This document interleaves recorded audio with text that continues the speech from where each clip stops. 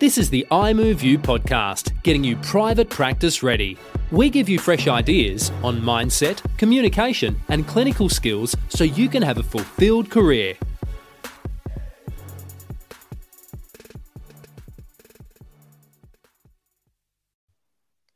All right, legends. Today's episode are the 5 tips to help you with your EPC clients. EPC being Enhanced Primary Care Package, those 5 visits where the government subsidizes around $53 of someone's physio appointment. I thought I'd explain it because EPC is different in different states. First of all, though, help us out. Leave us a review.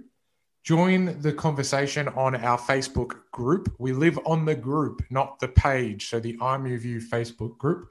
And if you're interested in any of the topics we cover, our course has gone online due to COVID. You'll see the link for that pinned to the top of the Facebook group where you can watch the 7 modules self-paced and work your way through that. And we'll be coming back in person February 2021.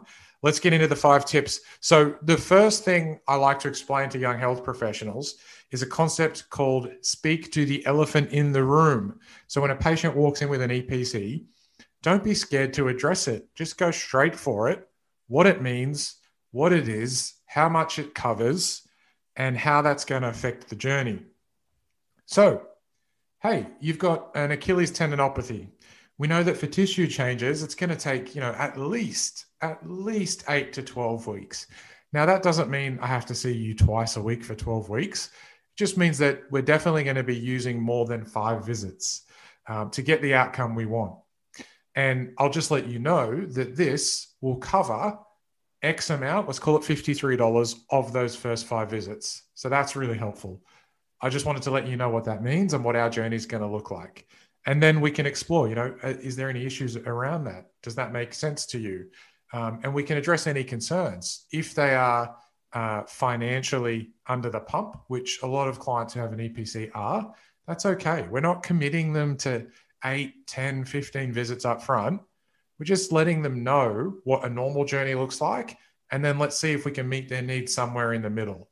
But what we don't want is I'll just use those 5 visits over a year, because that's not going to get it done.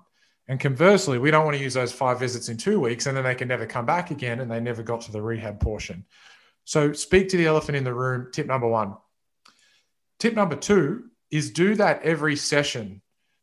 Quite often, and we do this with our initial consults too, when we explain a treatment mapping journey, we do it really well in the first session, but we don't remind them of the journey, where they are now, where they need to be, that zoom in, zoom out principle, if you've been listening to the podcast, every session.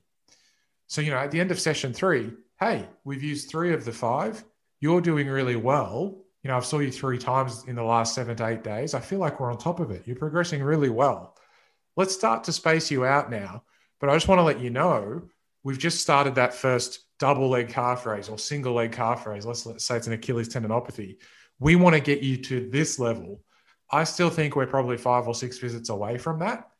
Let's start to space you out. You've got 2 more on this plan, and then we're going to go from there and reassess.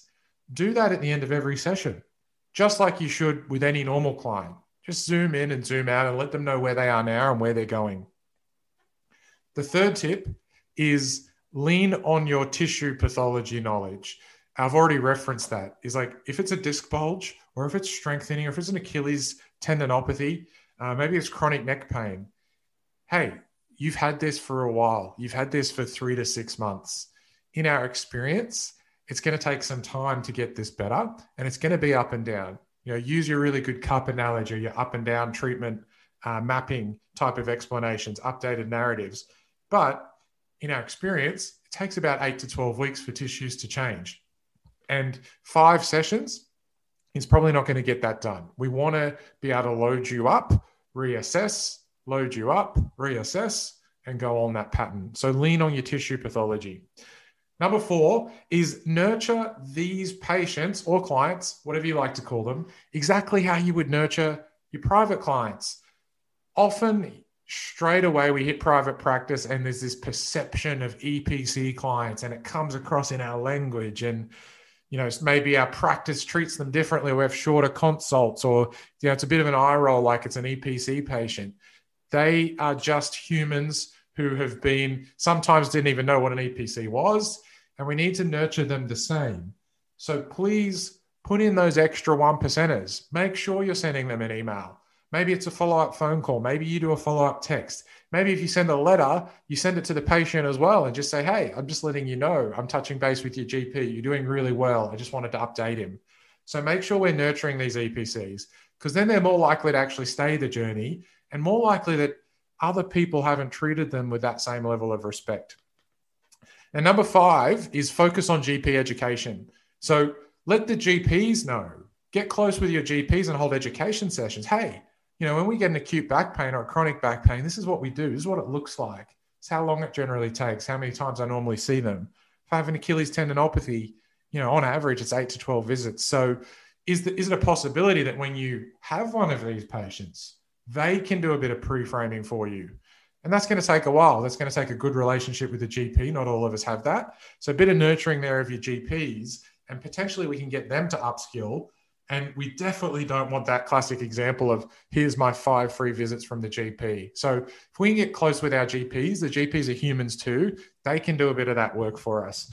And a little bonus tip, if you don't like EPCs or you're not enjoying seeing that EPC clientele, then you've got to really extend yourself and do the work. And you can listen to the other podcasts, but maybe you need to up your game with content, with nurturing your other private clients, with a text, with asking for referrals, or doing partner talks at gyms and going out and finding your ideal client. So there's 5 tips for EPCs and a little bonus tip if you're after more private clients. I hope this helps. I'll see you over on the Facebook group. And if you got any value out of this, please leave us a review. We'll talk soon. This is the iMoveU podcast, getting you private practice ready. We give you fresh ideas on mindset, communication, and clinical skills so you can have a fulfilled career.